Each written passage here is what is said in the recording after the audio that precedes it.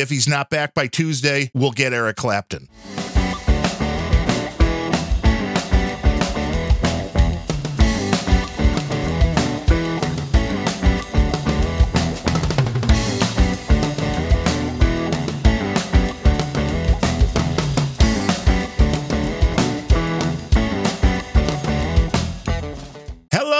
Welcome to episode number 164 of the Random Thoughts Podcast. That is RANDUMBthoughts.com online.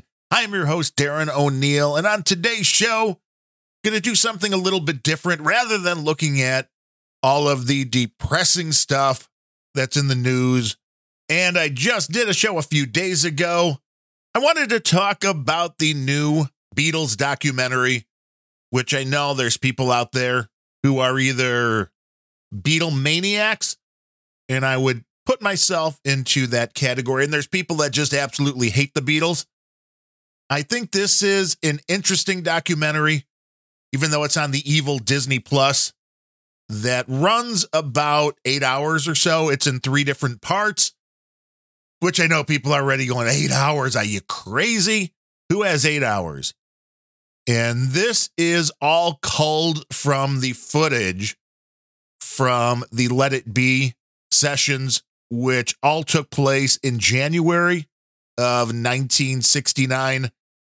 They came out with the Let It Be movie way back then. This is everything that was left. Well, not everything that was left on the cutting room floor. It's a lot of what was left on the cutting room floor, because what the totality of the material they had to work through is 60 hours of video and about 150 hours of audio.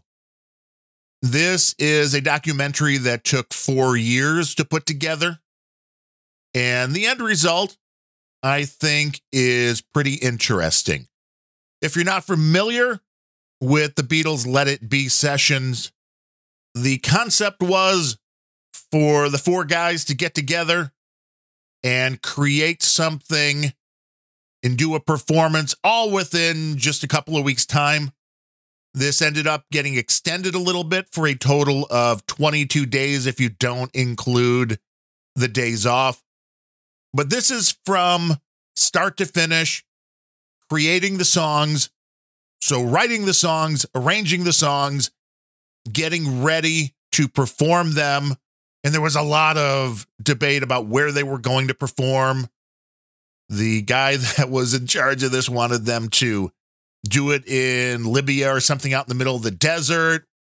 And that was quickly poo-pooed by the Beatles. But it's an interesting look at 4 guys who were at the top of the rock/pop world at that time.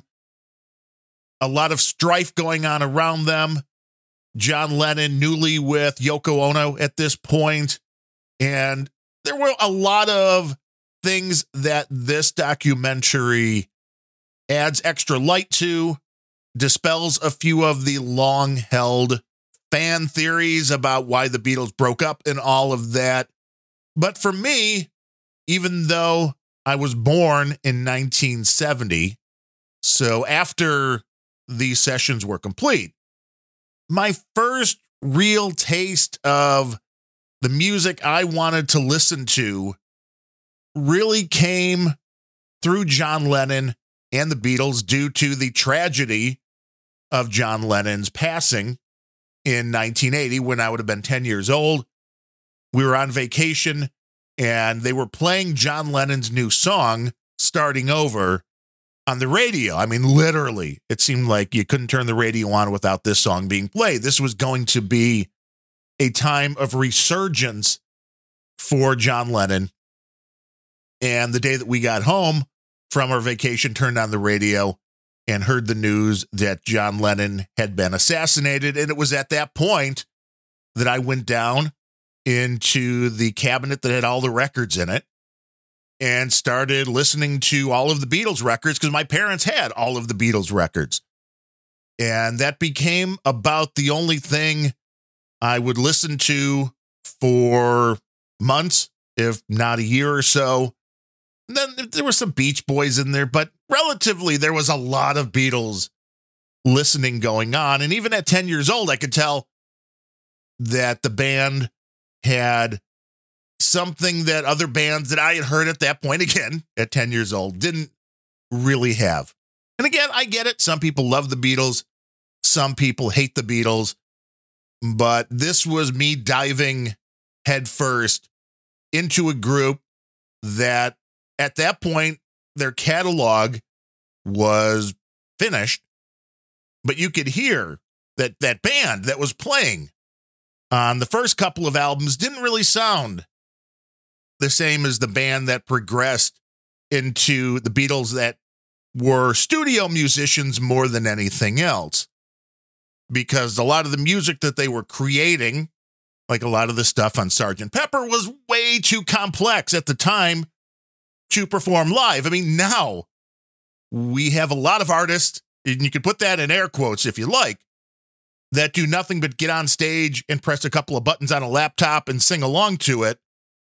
And that is considered music. Back then, people actually had to play the songs, and a lot of them were so complex that it just didn't lead to a live performance. But that seems to be one of these concepts that really drove the Let It Be sessions, in the fact that they wanted to create music that could be played live rather than in the studio.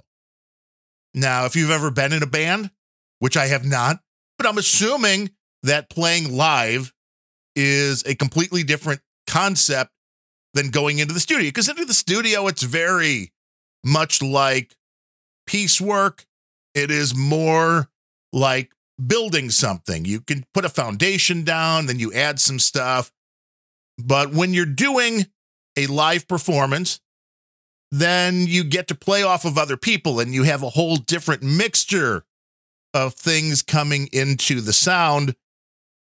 And this documentary looks at how these four guys went about starting with nothing for this album and then having an album. At the end of it, the strife that happened during the sessions was what got most of the attention. The concept that Yoko Ono broke up the band, all of this was floating around at the time. And it's interesting now that here we are in 2021, and this footage that's been sitting around pretty much collecting dust, although looking fabulous. So whatever they did with this film to get it ready to process it, it was very surreal for me because it didn't look like it was old, grainy, crappy footage. It was very nice looking footage. So it really did put you into the venue where all of this was happening. And when we start in on this, there's immediately talk of the death of Brian Epstein, who was the Beatles manager. And he was the guy that was pretty much the father figure. And he had now been gone once this started for a year or two. And the band really didn't have that one voice that could point them in the right direction or overrule somebody. So when you have four distinct personalities and you don't have somebody to say, well, okay, I'm going to moderate this and I'm going to be the one to tell you when you're right and when you're wrong and all of this, and have somebody that they could trust.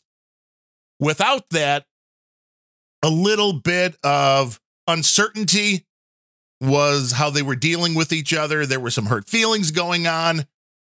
And this was discussed that, Paul said, hey, I don't want to be the one that has to play boss, because everybody understands when you're the one playing boss, you're the one that's going to get the pushback. You don't want that extra added responsibility, because with that responsibility, just like being an actual boss, if you own a company now, you've got that responsibility and you have to answer to people. And it's a lot more complex than what Paul wanted to do, was show up and create music.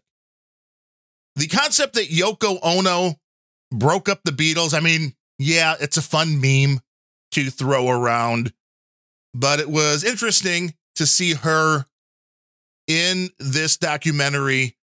Overall, just sitting quietly when everything else was going on. And this wasn't like she was the only external person showing up for these sessions. There were a lot of people hanging out around these sessions, including Paul's wife, Linda, including Ringo's wife, George's wife, including some Hare Krishnas, which showed up.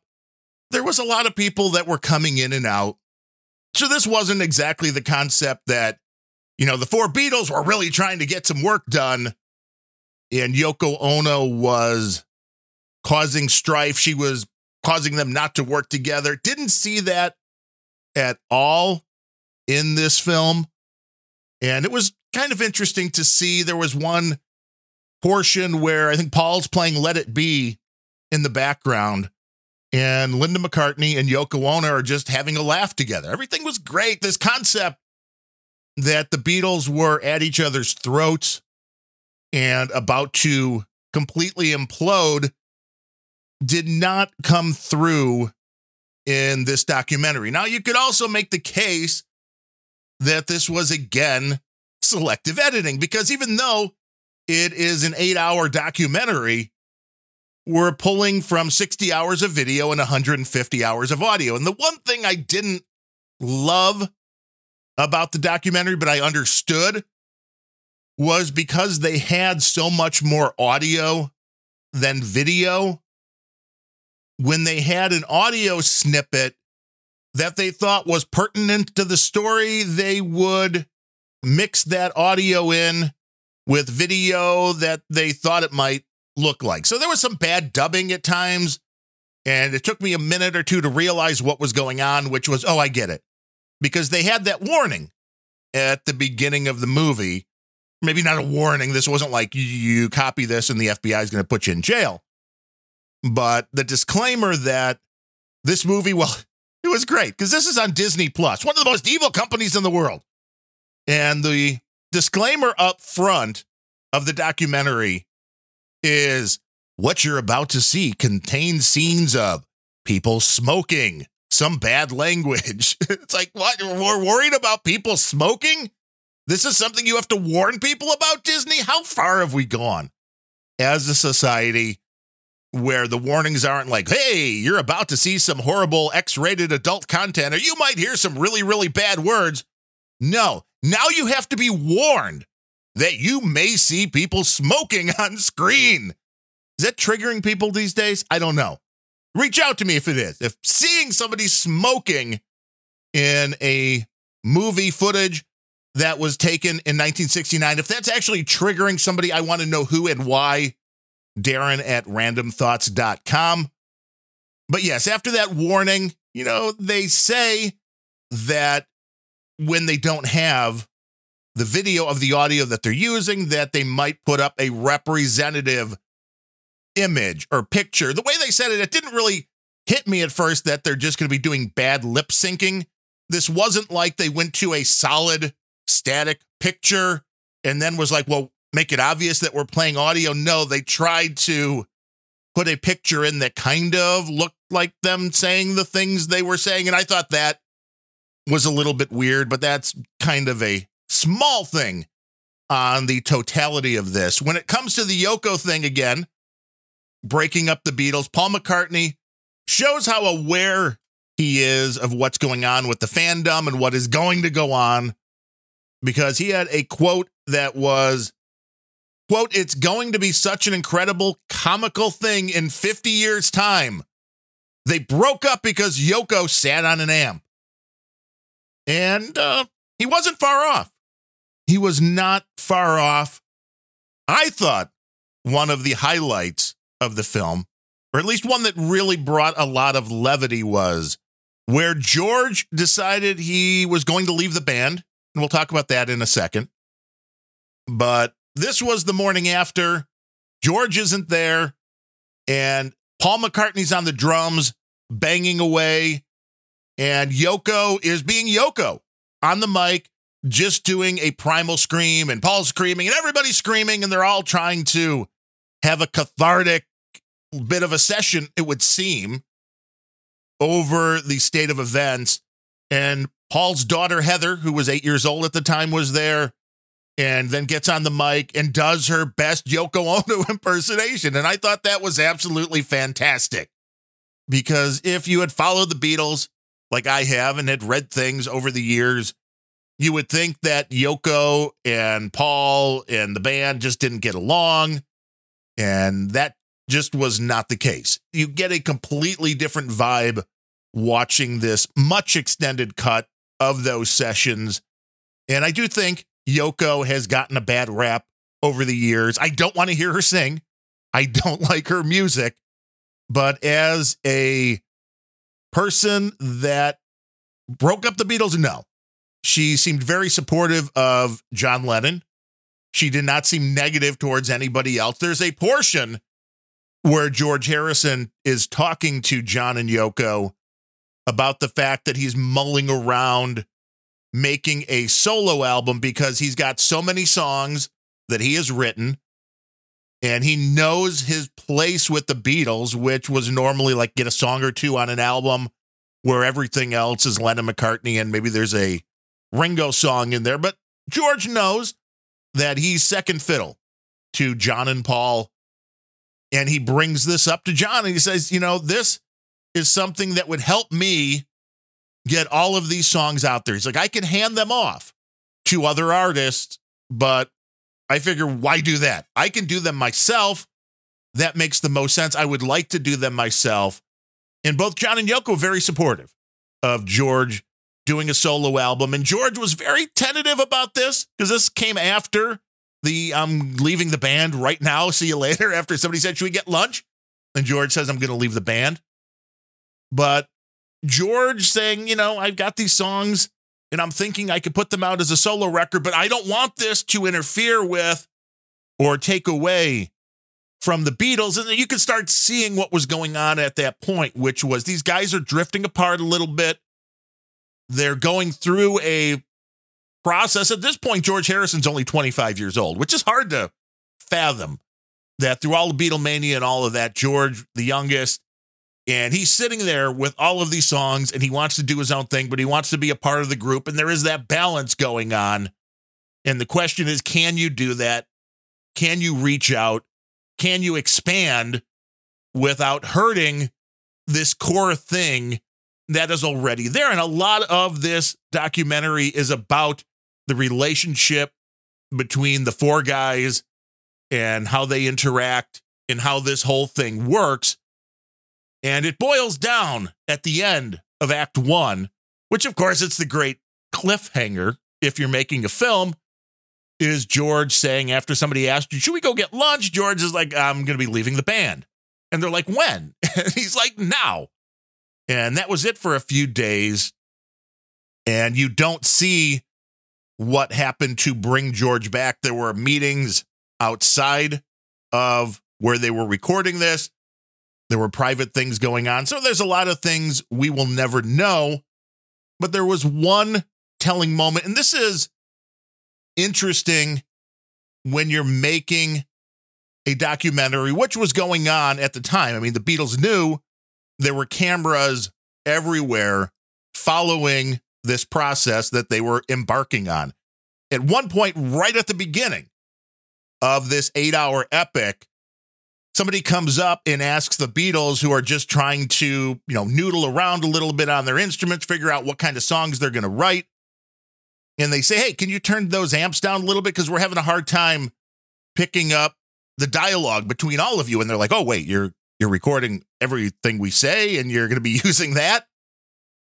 So once you know that, it's kind of like doing a podcast. You know that what you're saying is going to go out to an audience.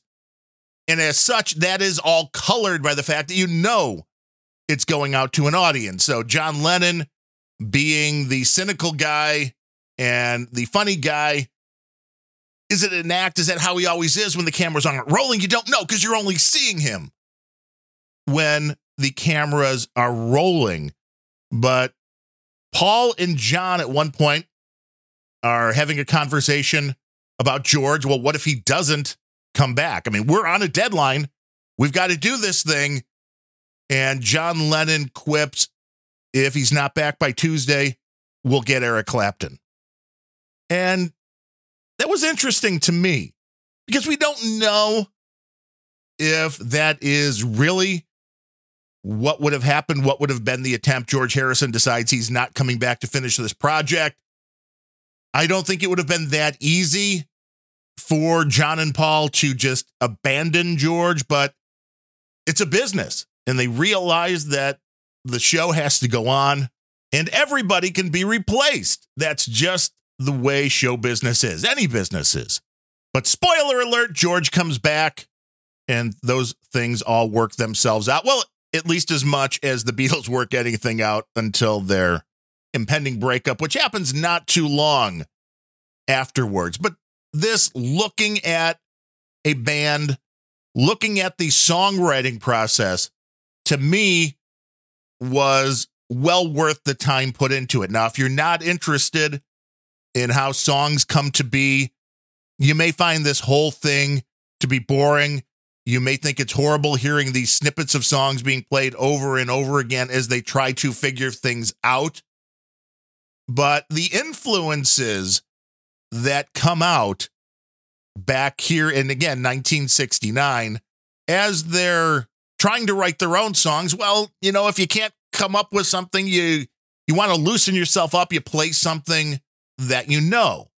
And they played music from Bob Dylan, from Chuck Berry, you know, all the popular stuff that was going on at the time. At one point, Paul McCartney makes a comment that it'll be their songs for young lovers, which is the title of a Frank Sinatra album. And Paul has a lot of knowledge of standards, that type of music, and that becomes pretty obvious. At one point, John Lennon is singing a Hank Williams Sr. song. So here you have a group of guys who are well-versed in the world of music, and I don't know if most of the artists that are around today have that kind of knowledge to go back and really take what has happened in the past and create that into their own style. I think there are too many people that, well, I listen to country music and that's all they listen to, or I listen to Sinatra and the standards, that's all I listen to, or I listen to heavy metal and that's all I listen to. It seemed the Beatles were well-versed in pretty much all music going on. They were very big fans of Elvis Presley. There was a few Elvis impersonations going on. They had talked about the way Elvis had done a couple of things vocally. So they're well aware of all different types of music and the way they collaborate, especially Lennon and McCartney. This documentary really sheds a lot of light on the way they work together, just throwing things back and forth. And there were some things that were a little strange, like, you know, doing songs without moving their lips. Some people may think that was extraneous, especially in an 8-hour documentary. I thought it was vital just because it epitomized these two guys not taking themselves too seriously, still having fun. There were many portions of the video where John Lennon either solo just gets up and dances while the music's playing, or he dances with Yoko. At one point, I think he and Paul did a jitterbug together, which was pretty fun.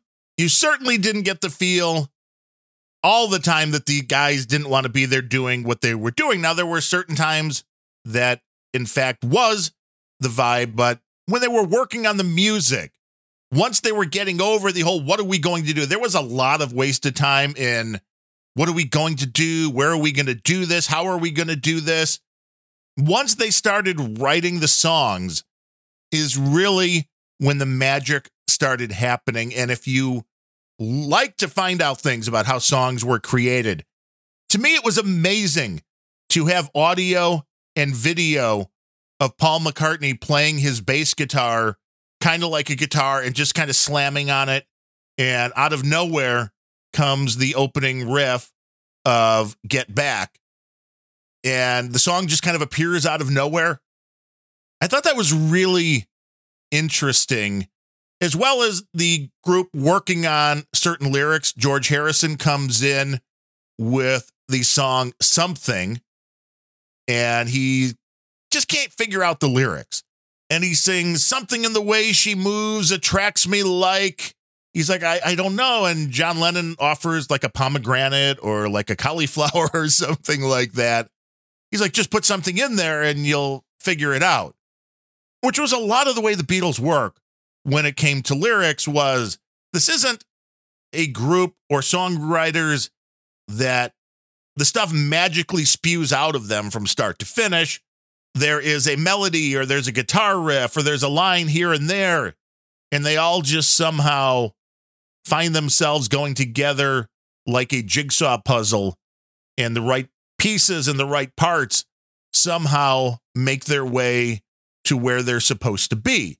Something turns into eventually one of the greatest love songs ever written, a song that Frank Sinatra called the greatest love song ever written. There's no question George Harrison had the writing chops, but he was the baby of the Beatles.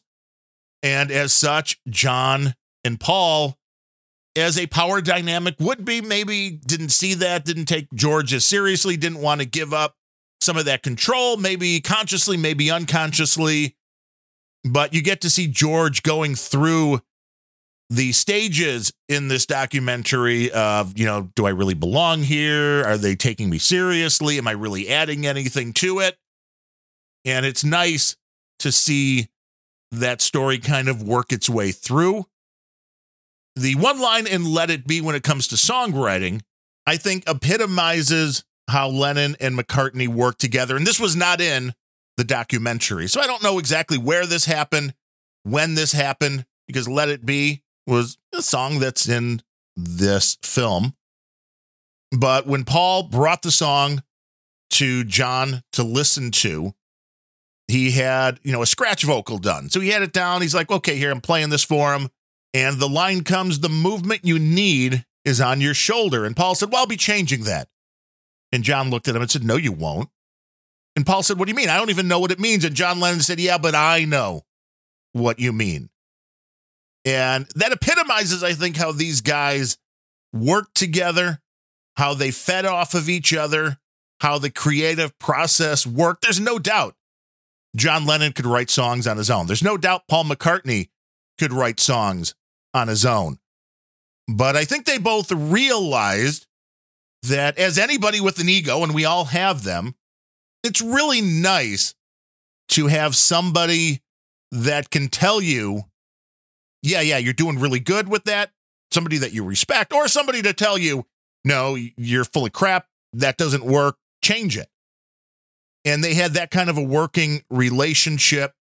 And that is why I think Lennon and McCartney go down as one of the greatest songwriting duos of all time. Now, also was interesting that since they were going for this concept of being able to play these songs live, and they did on the rooftop of Apple Studios, much to the chagrin of a lot of the businesses in the area who called in a bunch of noise complaints. But they needed to play these songs live, and they needed a little something extra, so they brought in Billy Preston, one of the best piano players, organ players around. And what Billy Preston brought to the group, I thought was really interesting. I thought added quite a bit to the overall sound of this album. And it was nice to see somebody else coming in, and that he had the ultimate seat of watching what was going on. And I can only imagine what that was like, because the Beatles at that time were, like Taylor Swift now. I mean, okay, maybe bigger. And Billy Preston coming in and being a part of it, I thought he did a fantastic job and added a whole lot to the finished product. And the rooftop concert, you finally in this documentary get to see in its glory.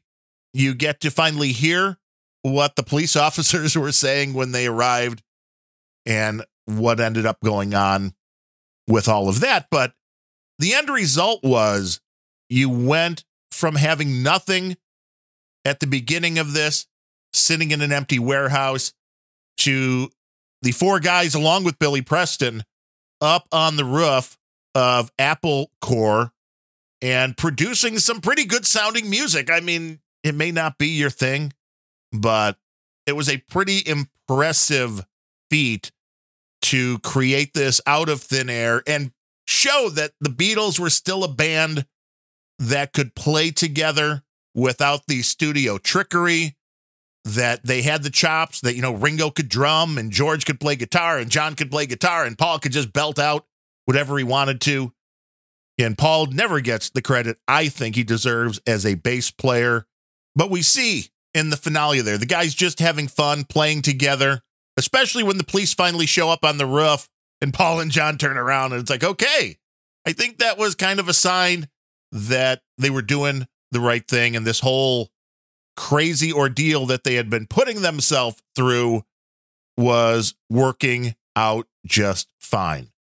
I don't know if I have much of a different impression of any of the Beatles after watching the film, because I have read a lot about the Beatles. I've watched everything. I have the audio of these sessions, which has been out on bootleg for quite a while now, which is 89 CDs or something like that. So a vast majority of what they had to work with for this documentary has been floating out on the magical internet for a long time. John Lennon, every bit the wit that you would think. Paul McCartney, maybe was the biggest change watching this would be that Paul McCartney was not tyrannical. He was not trying to control everything. He understood the situation that he was in, didn't want to be in it, but was like, we don't have Brian Epstein anymore, and somebody needs to point us in the right direction. We need somebody to get all four of these guys going in the same direction towards one goal.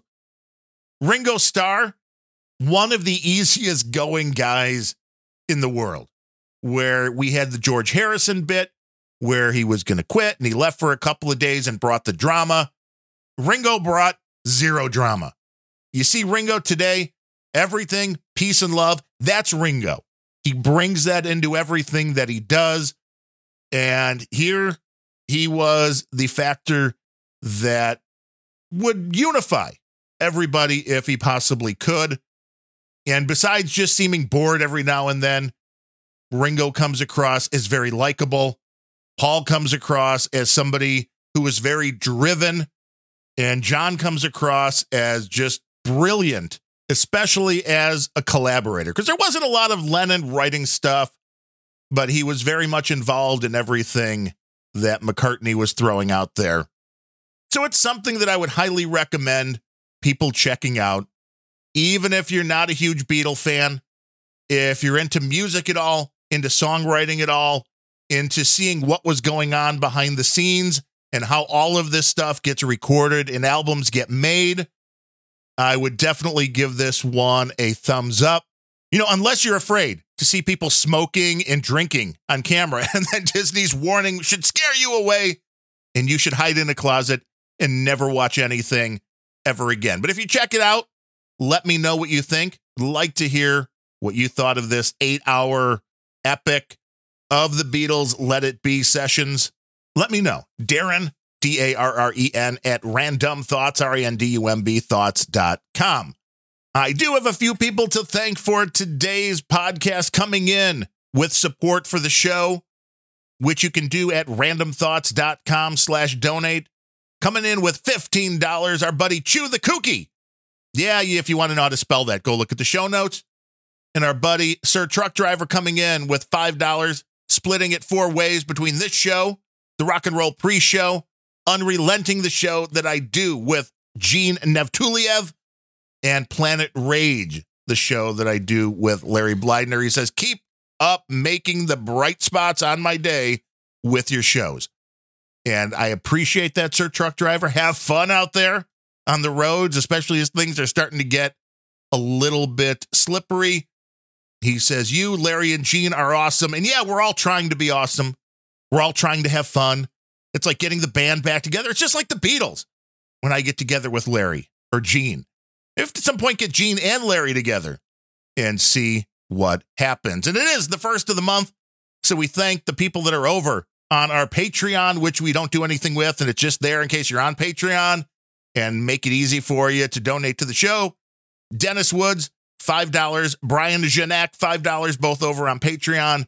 And we appreciate both of you for supporting the show, helping us keep the microphones on, the web servers running, and everything working the way it should. If you want to take part in this value for value model, there's a few different ways to do that. You can go to randomthoughts.com/donate. You can click that donate button. That's a one-time or monthly donation through PayPal. You can use the QR codes or the wallet addresses if you want to do the crypto thing. You can use the P.O. Box address if you want to go the snail mail route. And if you are on a Podcasting 2.0 app, like the Breeze app, and there's a bunch of them now that you can get. If you don't have one, don't know what that's all about, go to newpodcastapps.com. But if you're on one of those and you're set up, you can boost right now. You can send Satoshis, which are parts of Bitcoin, magically from your app directly to me. It's a magical system, and it's really cool if you've never checked it out. I encourage everybody to do so, but we truly appreciate everybody for supporting the show monetarily and listening to the show. There's a lot of things you can be doing with your time, and it is an honor that you're spending it listening to this show. I will be back again next week to do it all over again just for you. But until then, I am Darren O'Neill. Thanks for listening.